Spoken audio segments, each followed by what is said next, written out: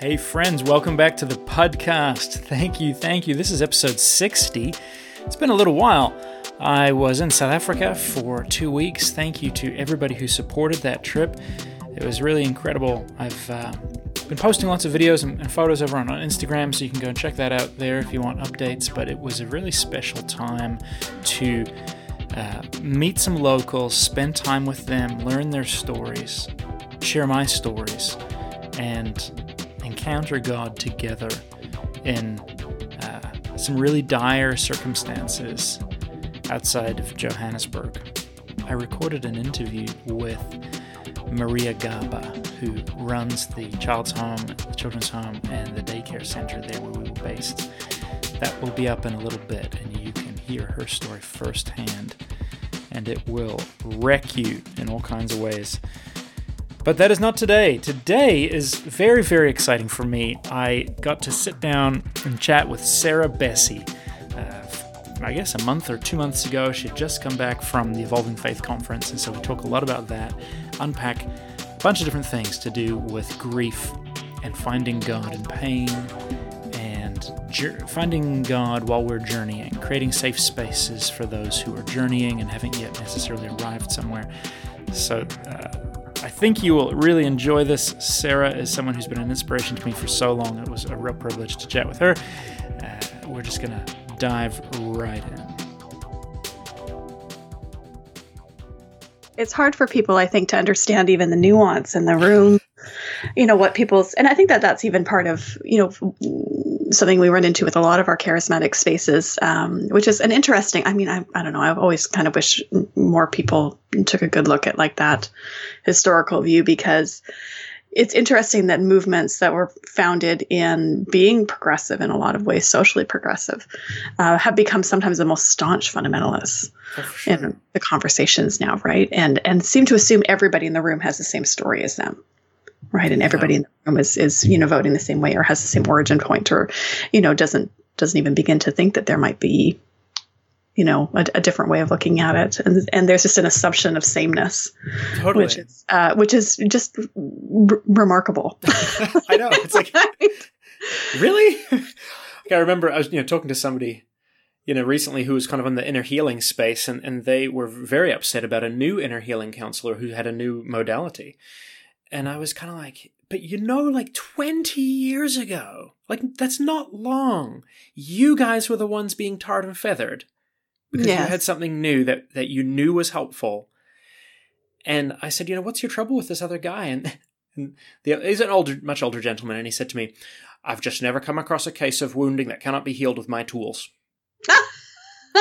And I thought, all right, I've heard all I need to know. Fantastic. Yeah, exactly. You guys do your thing, and I'll go over here. Well, I think that's a perfect introduction. So in case you're jumping in right here and you're like, what are they talking about? Ladies and gentlemen, I am so excited to be on the phone with Sarah today for so many reasons. And I want to enumerate just some of them. Sarah, can I enumerate some of the reasons I'm excited? Absolutely. So this will be good. So, first of all, go Team Canada. Come on. Go Team Canada. Yes. It's like, I have to work really hard to find Canadian guests and get them on the show. And all the Canadians are kind of like, oh, well, there's somebody else you could probably talk to. And I'm like, listen, stop being Canadian for a moment and appreciate your own awesomeness. So always excited to get a Canadian on the show. Second, I have been reading you for a really, really long time. And I was trying to think exactly when it was. I don't remember the year, but, Frank Viola had published a list of women bloggers that everyone should be reading. I don't know if you know Frank Viola. Yes, I've read a couple of his books, and he endorsed a couple of mine, but I've never actually met him in person. But I remember that list. Yeah, so you were on that list, and that was when I came across you and started reading your blog and social media, and I was just like, oh, this is awesome. I love your perspective. I love everything that you're sharing. And at the time, I was, in a deconstruction journey. And so as, obviously Frank was speaking to a lot of those kinds of people, and you were a voice in that space as well. And so I immediately connected with a lot of what you were saying. But then, not only that, you have for years been in the Vineyard Church and, are a self-professed, believer in the works of the Holy Spirit, a charismatic person, as am I. And I have just loved what that imbues your writing with, and your hunger and openness and expectation of God to come and surprise. And obviously I have a bias in this direction, but I really feel like the world is desperate for God to come and surprise, and we need the Holy Spirit. So I'm so grateful for all of those things. And then, of course, the beautiful relationships that you have then forged with, your colleagues and brothers and sisters through Evolving Faith, and dear Rachel, and all these other wonderful people that are helping so many of us. And so I'm just really honored and thankful to have some time here with you today. Oh my goodness. Thank you so much. That means a lot to me to hear. It really does. I mean, it's one of those things, I think, especially when you have the I always joke that when you are a Canadian Christian, but especially when you are of the charismatic variety, we can usually play 6 degrees of separation in 2 or less. We either know each other or we know somebody who knows you. So there's always somebody who knows where the bodies are buried. So it's good to find each other and make sure that we're on each other's team. So that's good to know. That's it. Wow. Can I ask, you've just come back from Evolving Faith. Obviously, that was a precious time and a really uniquely distinctive time. I wasn't there. How is it coming home and unpacking that experience, taking on more that's just on fewer shoulders now? Mm-hmm. Thank you for asking. I think I'm probably still processing a little bit. I think in a lot of ways, I looked at Evolving Faith this year as something to get through. Since we lost Rachel back in May, and the weekend of Evolving Faith was 5 months since then. And in a lot of ways, the last 5 months of grief and trauma and heartbreak, just kind of culminated in this thing to get on the other side of in a lot of ways.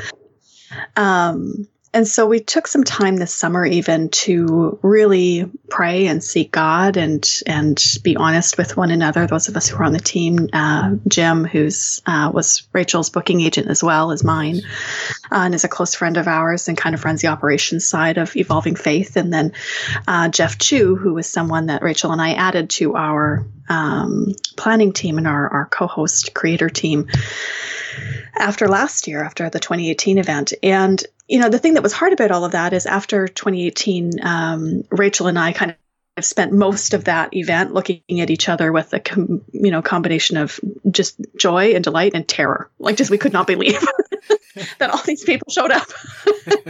And it felt a little experimental. And we were like, oh, we really have something here. We didn't know that this was going to hit a nerve. We didn't know that people were so hungry for spaces that were hopeful in the wilderness, that they were so hungry for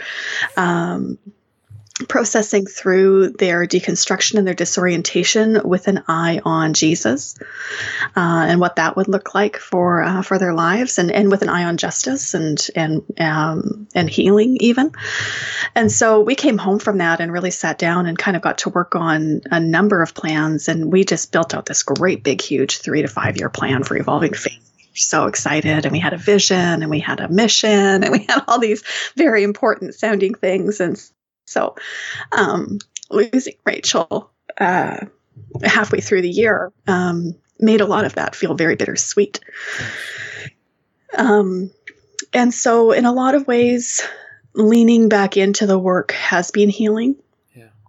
Because it's meaningful and it's good, and it was something that meant a lot to both of us. It was a place where we both felt a lot of energy and love and connection. And so I didn't know how it would be. And in a lot of ways, Evolving Faith this year, her fingerprints were on all of it. We built the whole event, before the spring. And so It was harder than I could have imagined, but at the same time, it was better. It was more beautiful. It was very true, I feel like, to what we had hoped it would be. It felt like us. And everybody who came, I mean, it was just ridiculous because, I mean, Rachel got no end of laughter out of the fact that we had booked this year's event in a hockey arena in Denver. She literally just made fun of me relentlessly for it. She's like, trust a Canadian, to plan, a sacred space in a hockey arena. I was like, listen, it's not a stretch. There's a lot of sacred things that can happen in hockey arenas. But being in that arena with, thousands of people and knowing they all encountered something that weekend, being able to be alongside of them.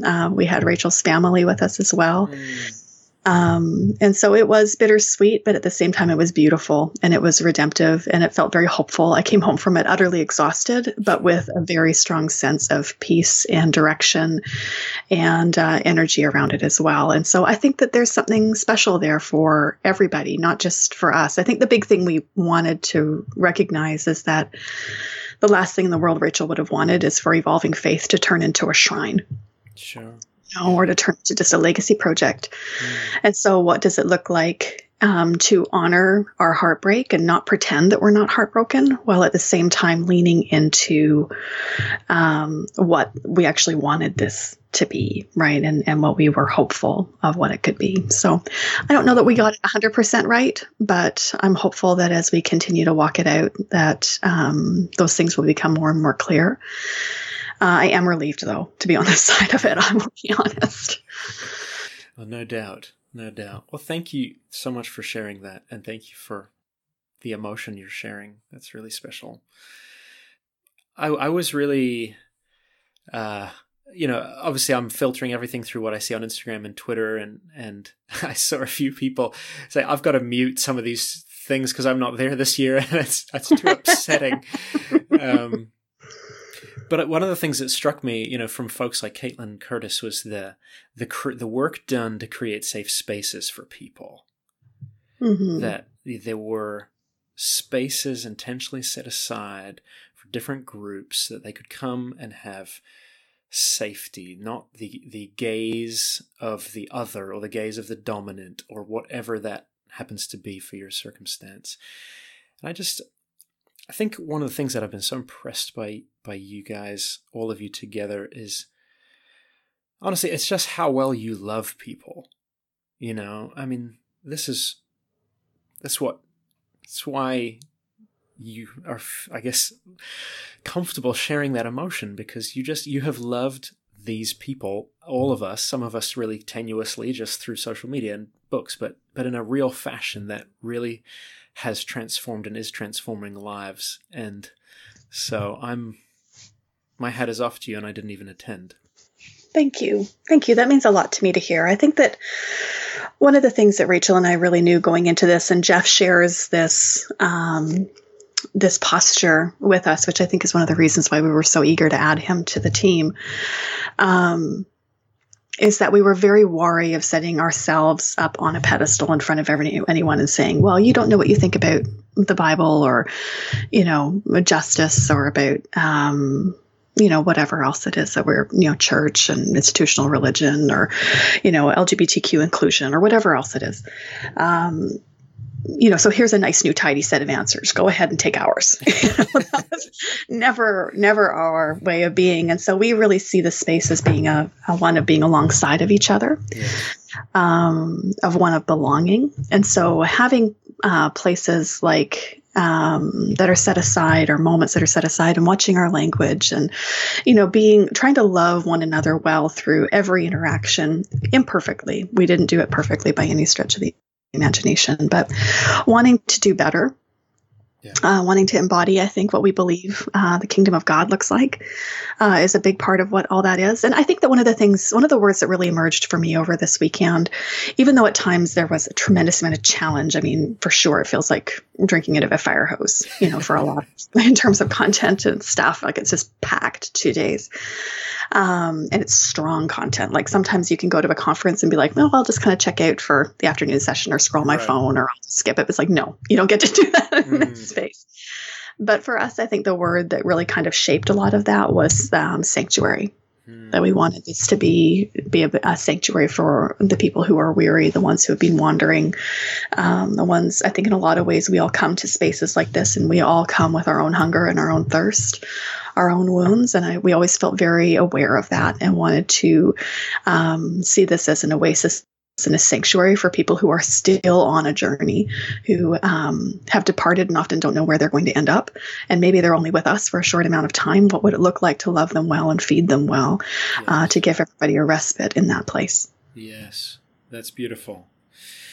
One thing that I bump into, I'd be interested to know how this plays out for you guys at the conference and in your real world interactions. In kind of Christian progressive social media land, where we could easily assume a lot of people live their entire life, I feel like I often run into, and I'm tempted to land there myself, run into this space that's kind of like, I'm broken and I'm wounded, and I've lived in a tradition that didn't allow me to acknowledge my wounds. And so now I'm grabbing hold of those wounds as identity. And you've just vocalized, healing and journey and transition. How does that play out? Do you find people holding on to their rejection and their brokenness because it's their new place to land? Do you find, people really hungry to keep journeying, to heal? I mean, just one super practical example, even from my own life, is like with mental health. Like it's kind of like, it's really easy to be like, I have depression. That's my identity. That's my new thing. Don't you dare tell me healing is possible. But I've gone through healing of my mental health challenges. So I want to create a safe space where people can be really honest that says, hey, I'm not going to have good days sometimes. But also, this is not the end. Mm-hmm. I know that's kind of a lot of words. Does any of that make sense to you? No, it does. I think it's that holding that tension of both now and not yet, and I think for those of us who come out of the charismatic renewal movement, mine was more rooted perhaps in the word of faith movement than even the charismatic renewal. It was kind of more like a sister thing alongside of it. There was this sense of the kingdom of God is now. Right. And we demanded healing. We demanded miracles. We expected them. Right. It was our birthright. And on the flip side, I think a lot of people who grew up maybe in more traditionally evangelical homes or in reformed circles, the answer to why am I sick or why am I broke or why am I hurting or why is the world broken is because God ordained it. Right? Because that's what God intended. And nothing comes to us that does not pass through the hand of God. And there is, I think for a lot of people, a measure of comfort in that, even though it does paint a rather monstrous view of God. And on the flip side, those of us who did not grow up in that way or came to faith within that understanding, then we are left saying, well, of course God wants your prospering, and of course God wants your health, and of course God wants your wealth, and your, this and that. And then you end up with, you live longer than a hot second, and you realize that that's not always true, right? You only have to run into some suffering.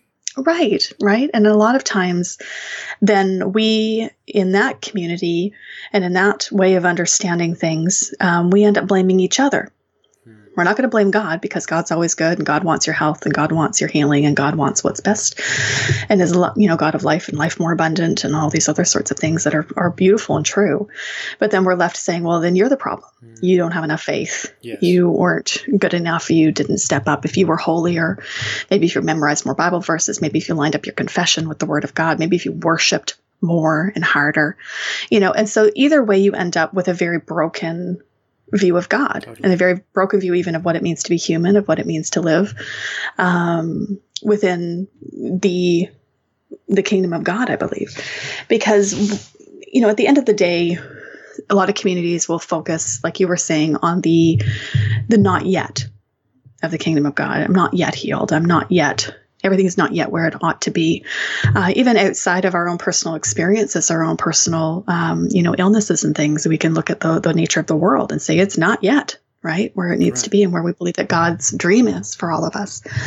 But at the same time, then we can sometimes overcorrect into the now And so I think that being able to hold that tension, being able to reimagine what healing looks like, that's actually a lot of the focus of my new book is what do you do when God both shows up and also doesn't? And what does it look like to be in that holy place that is between while still holding room for the miraculous? What does it mean to believe in healing and also expand your understanding of what healing could be?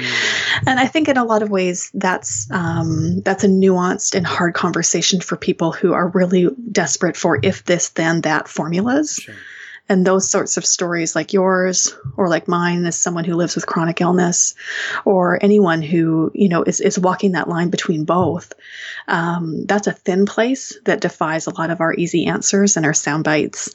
And oftentimes that's where the Holy Spirit is breathing with us, right? There's that room that's able to hold both grief and hope in your hands. I think in a lot of times we can come from traditions that want either all the grief or all the hope, not understanding that both of those things together are really where the I think the Spirit is at work, but even where our hearts are open then to one another. Yes. Amen. Talk to us about your chronic pain and the story you tell in your new book. Well, I was in a car accident a number of years ago, and the fallout from that, led to this book, actually, which is a lot more memoir-driven than my first two books. I don't know that I will ever do that again, but it was good. And so the book is called Miracles and Other Reasonable Things, which I love. And thank you. Thank you. And the idea was, what do you do when you are experiencing very ordinary suffering?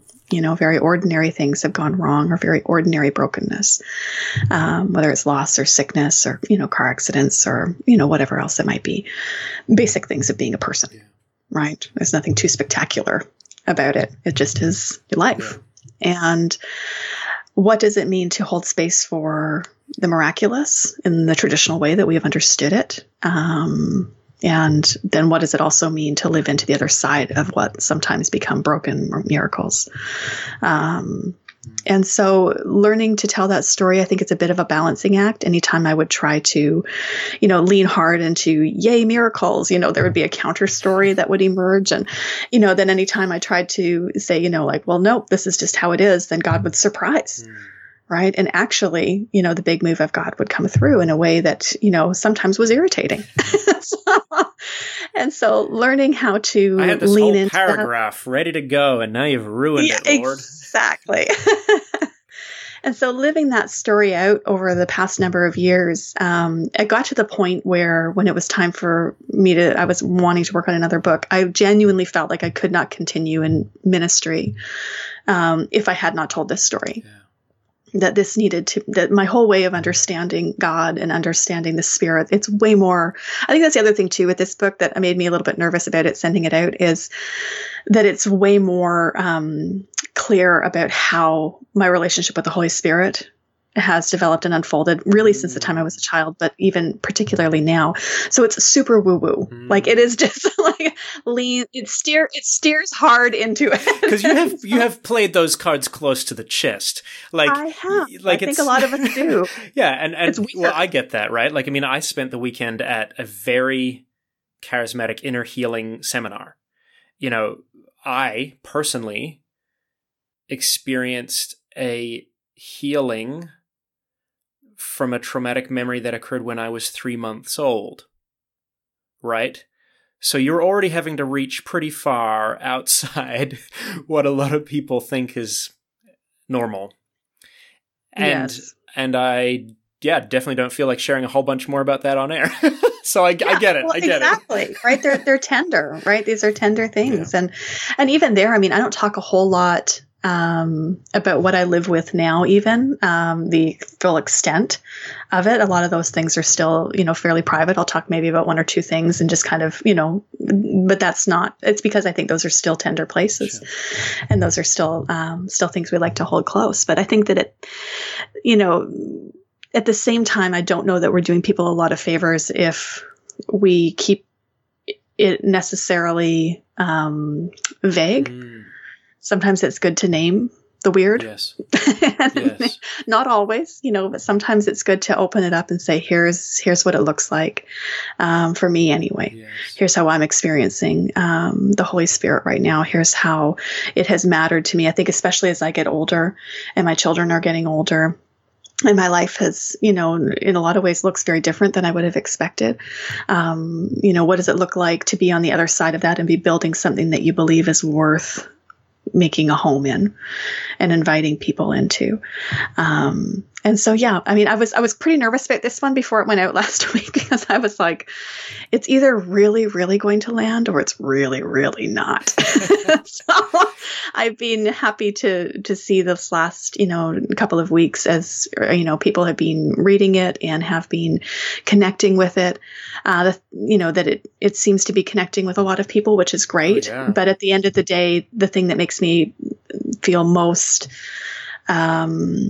grateful is that the people who often find their stories not reflected back to them in Christian writing, those people who are on the losing side of life, those people who didn't get their prayers answered, or those who did, often feel like their stories aren't reflected back to them. Yes. And so feeling seen Yes. by those people, feeling like those of us who are part of that company of people who have unanswered prayers still, that's a very tender thing for me. And I definitely hold it with a lot of gratitude, and I'm glad it's connected with those folks with whom, I'm aligned. That's so important. I've been seeing those comments and those tweets and the Instagram stuff, and from all all the people I follow too, being like, "Oh my gosh, you guys!" And I'm excited to get my hands on a copy.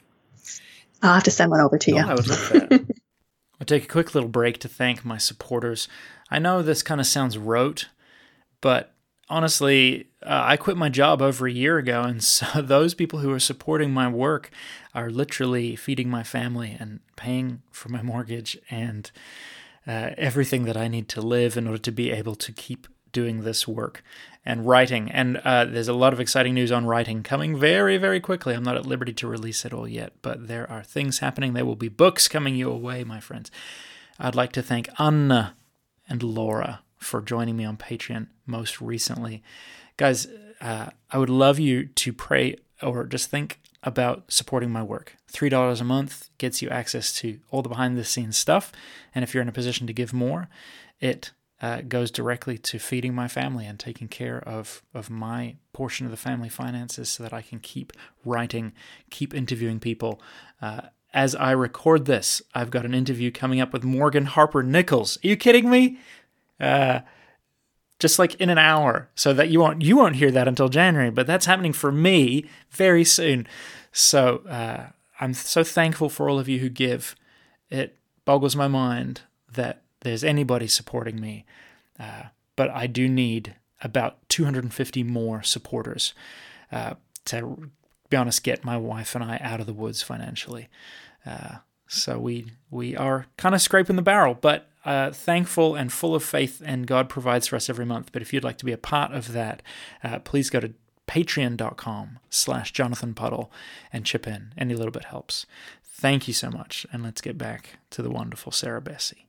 Did you, on that subject of stories that don't get told, did you see Manchester by the Sea? I don't think I did, no. You know what? Listen, I don't get to watch movies. 2 hours is a big investment of time. It's true. I can do like shows, 30 minutes here, 20 minutes there. I snatch them. I get being you. able to. I get but you. please go on. Well, don't let me dissuade you from telling. Well, no. The point is simply, and to be honest, Manchester by the Sea is devastating tragedy that I wouldn't even necessarily say like, oh yeah, go and see it. You must. But it is a remarkable film, and it won a whole bunch of Academy Awards. And but the point is, the director said, most of our tragedies, even in film, they tie up, because that's what that's what most of us are hoping for. It's what we're all hoping for. But right. He said, can we make a film for the people who it hasn't tied up for the where the pain and the nature of the tragedy is so deep that how do they recover? Now that's a somewhat of a I think he's coming from a bleaker place than you and I would live in. But I remember sitting there and sobbing, and just my wife and I sitting there with like our mouths just open at the pain. And then having that awareness, yeah, some people's stories just don't get told, do they? Mm-hmm. And so they look around and they don't find themselves represented anywhere. And so we talk a lot about that, I guess, obviously in the context of race or gender. Grisel Medina, who I had on the show, is saying, I looked around and I didn't see any Latinas on stage anywhere in the church. Right. But, for you to open that up to pain, and even to the everyday pain, I think is really very sensible and very sensitive. And my gut would tell me that all of the honest people in the church will say, yeah, this is me. And all of the dishonest people in the church will know it's them, but won't say it. As my sense. Thank you. But I haven't read it, so maybe it's garbage. Well, we'll find out. Everybody else says it's wonderful. Usually overrated. I wanted to say that I was really impressed by the wisdom that you okay, this is probably going to start sounding like the Flatter Sarah Bessey episode. And that is... Since that's very different than what I usually hear on the internet, I'm here for it. All right. Well, good. I live to serve, so I'm happy to provide that. That was not my intent. But I do spend a lot of time discussing things you say with other people, and usually in a really positive context. So, that's refreshing. Yes. Well, don't worry. I don't know how some of you people do it, because I'm small fry enough that I only get like 1 or 2 haters a month. And it's super rare, and it's really actually quite special for me, because I'm like, yes, I reached someone who disagreed with me. But I see the vitriol and the stuff you guys and girls and people have to live through. It's horrible. Obviously, this week we have all this MacArthur stuff with Dear Beth Moore. But what I was going to say was, when you said, I can't be your Rachel, a month or 2 back. And I just sat back and I thought, the personal wisdom for you to say that, but then also the burden that that would have been put on you by so many people, assuming that you would fill that role, or you can imagine any number of people being like, oh, Sarah Bessey, you haven't read her? Oh, she's the Canadian Rachel Held Evans. Or like, all these shorthand ways that we come up with to describe one another and introduce one another to each other. But they have real burdens. That comes at a real cost to your identity. You're the Canadian Sarah Bessey, right? And that's who we need you to be. And so just the other day, a friend of mine who just picked up Out of Sorts, actually, he was like, oh yeah, I just started reading her Evolving Faith book. And then I saw that tweet and I was like, oh, wise. And I think that was why he ordered the book. Because he saw the temptation that some people might feel as that for them, maybe that's a shortcut, right? But that's obviously really dehumanizing to the actual personal relationship that you and Rachel shared. So I haven't asked a question here, I realize, but I'm thankful for your willingness to vocalize what was probably a really difficult, nuanced, and painful situation. Yeah. It is one of those things. Rachel and I, our work was so deeply linked. We often joked that, in a lot of ways when we were alongside of each other for the last 10 years, she was kind of that evangelical Bible nerd, head, kind of focused person. And just her voice was so strong, and she was incredibly prophetic and wise and just brilliant. And then we would joke that I was kind of that warmer, more maternal heart of the thing, right? You're the Holy Spirit side, so obviously. That's why we were a good team. Yeah. And so, the loneliness of doing my work without that voice at my side is really profound. And so I think a lot of people were very well-meaning Of course. when they were saying things like that. I mean, there were definitely some people who were very entitled and irritated when I didn't speak up on a particular thing that was meaningful to them and likely would have been meaningful to Rachel. Particularly, I think, as it pertains to a lot of American and evangelical, issues that come up, which isn't a lane that I lead in a whole lot. You can speak out as a neighbor over the fence, but that's different than speaking from within. It's right? weird though for us, isn't it? Like, it is a little bit weird, right? Like it can, I think, especially because the church conversations are so dominated by Americans and the American evangelical experience, that those of us who don't feel reflected in that often get roped into it and get roped into even having very strong opinions about things that are not actually our story. Yes. And so I understand where a lot of that was coming from. In the lead up to Evolving Faith, especially, there was a lot of people who were, we see Rachel's spirit in you. We want you to, we need you to lead like Rachel. You really need to step in and step into her shoes. And what are we going to do without Rachel's voice? And I know that the thing that people really mean when they say stuff like that is that they miss her. Of course. Yeah. And we all do. Yeah. Right. And so I think, though, at the end of the day, I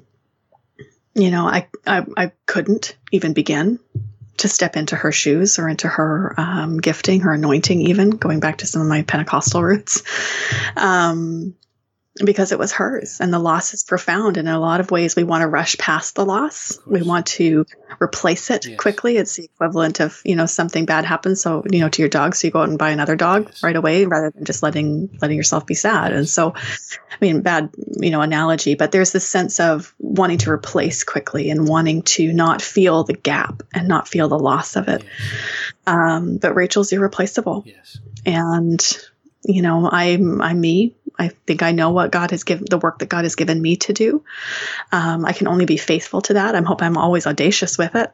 But at the end of the day, I have to be able to lead and to stand in my own anointing and my own calling, knowing that was always enough and hopefully will continue to be, while also letting myself grieve just the tremendous loss of Rachel. And, I understand what people meant, but I felt it was important for me to draw the boundary in a way, especially heading into Evolving Faith. There were going to be things that were going to be different simply because she was absent. And we can try to, patchwork together something that maybe makes people think that that's not true. But at the end of the day, she's absent. And that absence is going to be felt, and I can't try to cram myself into that absence in an effort to make that go away. And so, I don't know if I did that perfectly, but I felt like it needed to be said, and I'm grateful that it was received as well as it was. And hopefully I can, not put that pressure on myself too. Well, and we would be robbed of you if you were to be anybody else, right?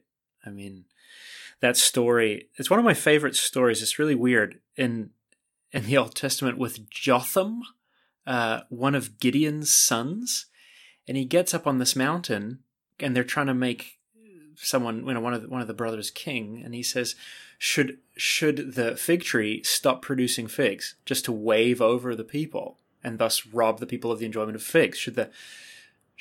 And he goes through all these different plants, and eventually what the people, with the analogy is like, and then the thorn bush was willing to be the ruler.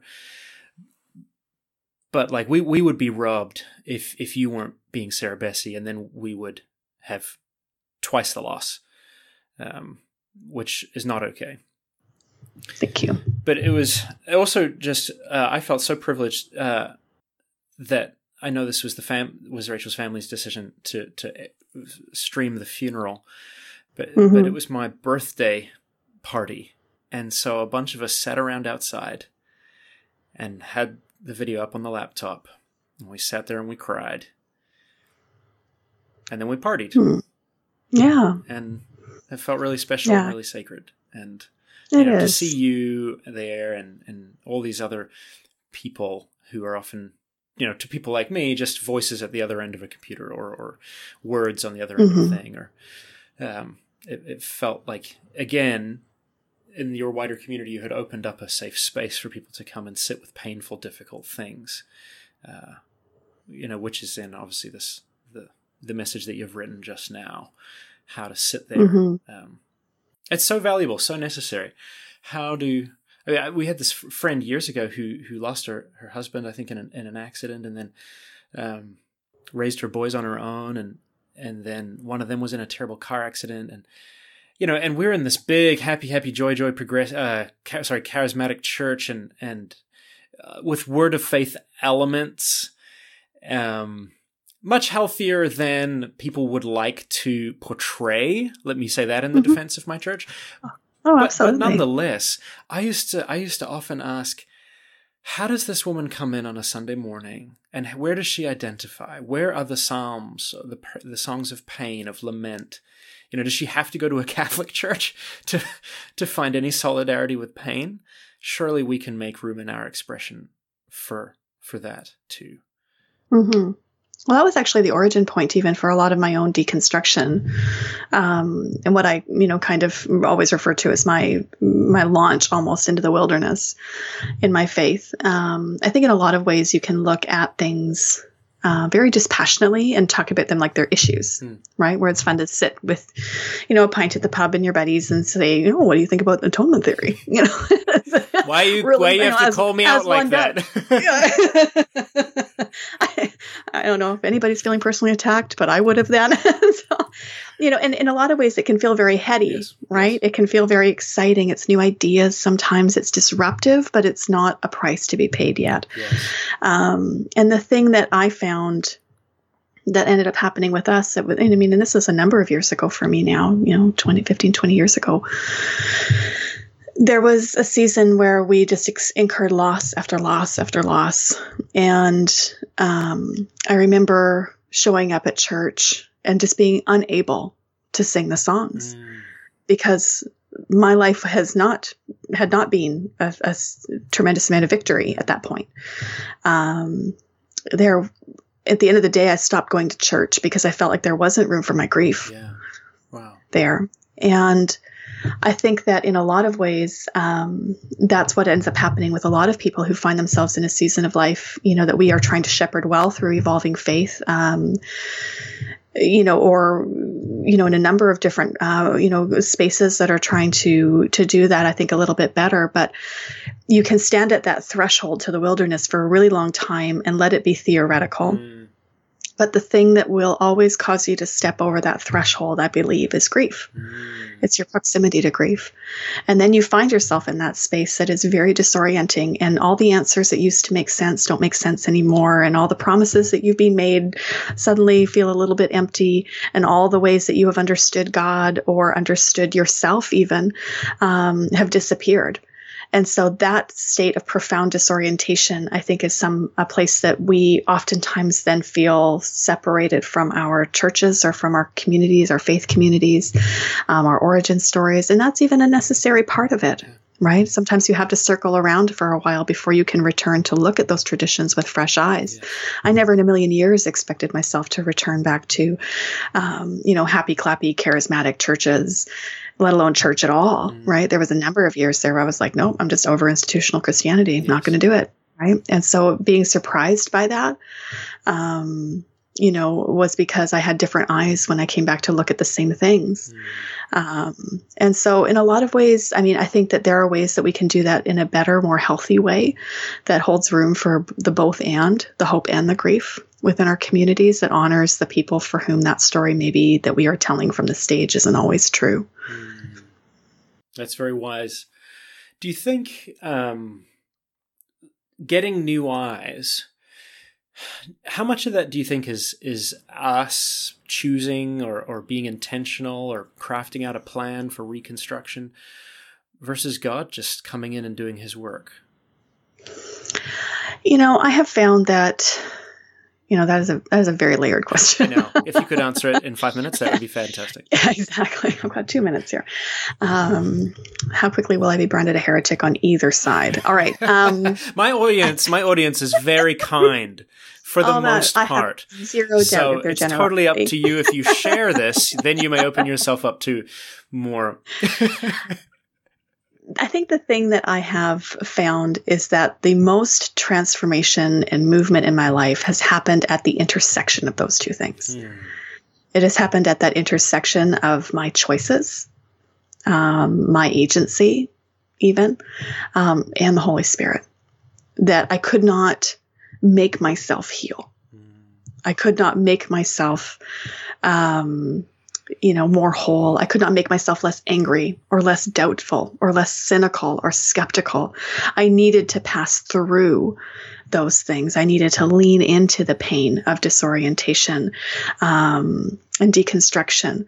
But it was in the leaning into it that intersection with the Holy Spirit emerges to be able to say, this is where transformation happens. Otherwise, all I'm doing is exchanging one set of ideas for another set of ideas. And that's not transformative, right? It's like, oh, maybe I have better opinions, but I'm not more loving. I'm not more made into the image of Christ for the sake of the world. And so I think but then on the flip side, a lot of times we will look at it and say, well, it's all the Holy Spirit's activity. And so I'll just lay here and just let things happen to me and let things unfold as they may, and just let myself, lie here like a pudding. But listen, I have had pudding seasons of life, where I needed to lay down and just simply rest. And I think that there's a moment for those types of things for sure. But I have found that the Holy Spirit's invitation is usually to lean in. It's one of engagement. And oftentimes I think people find themselves in those spaces in the wilderness or in that season of deconstruction, if you want to call it that.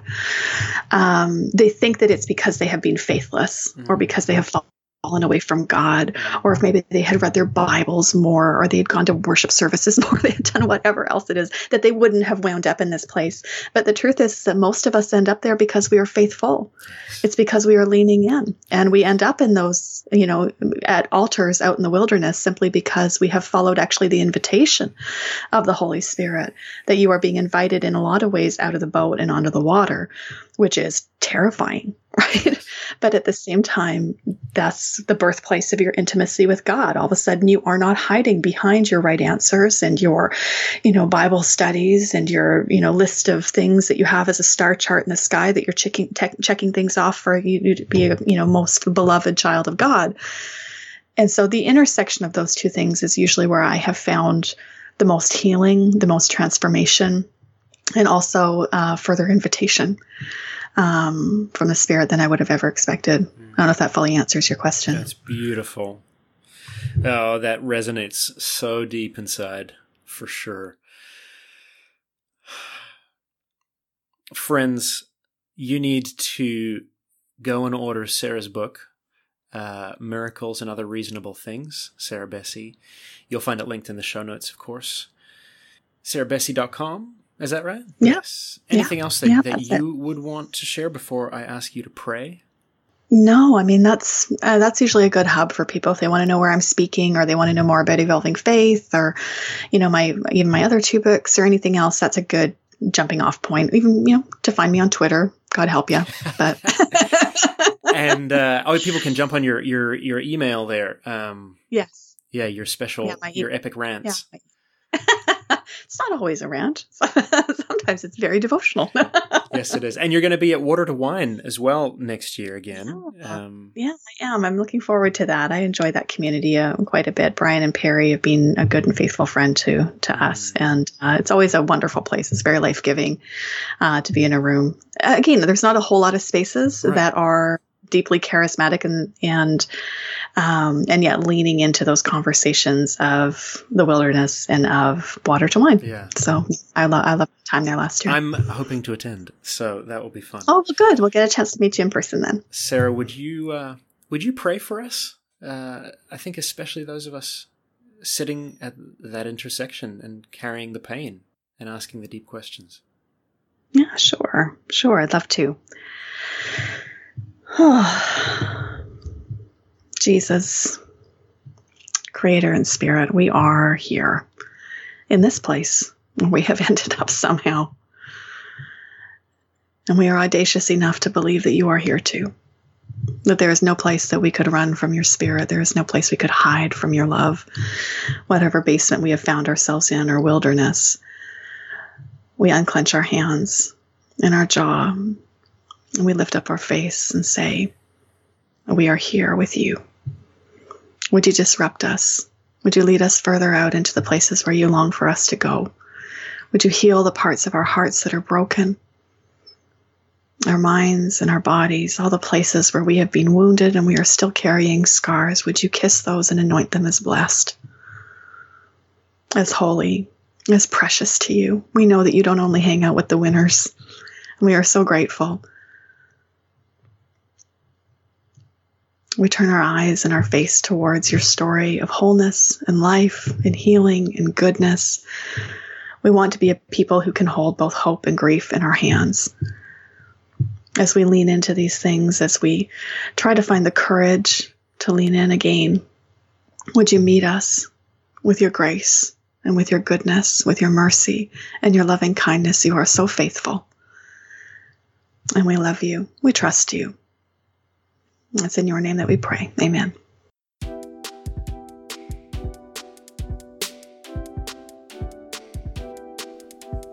Amen. How good is that, eh? Come on. You see why I love this woman? So go check the show notes, order a copy of her latest book, Miracles and Other Reasonable Things. Go check out Out of Sorts, Making Peace with an Evolving Faith, or Jesus Feminist. Go and follow her writing on Twitter and everywhere else, Instagram. She's just a wonderful lady, mom, bunch of kids, and just living life. So thankful for Sarah.